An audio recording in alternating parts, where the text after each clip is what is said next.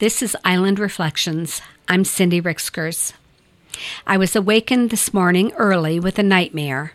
No monsters or killers, just another missed deadline, another failure, and another unfortunate conversation with my daughter where we each try to pin the blame on the other.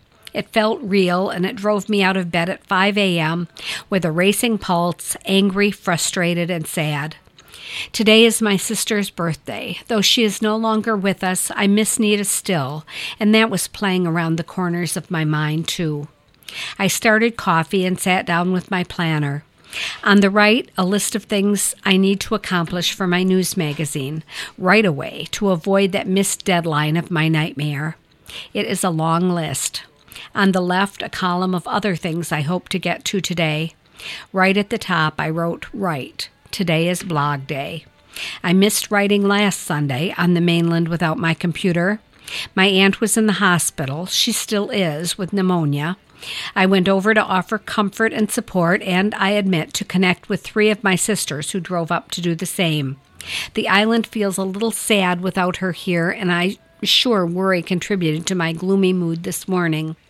I missed writing on Thursday. With, once again, no new art to display, I couldn't bring myself to bumble my way through yet another time out for art. I am continually frustrated by not enough time for the studio.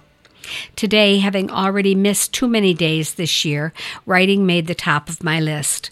But I didn't get to it first, nor did I tackle any of the varied necessary jobs in the right-hand column. I certainly didn't consider any of the housekeeping and gardening chores either. First, I checked the news.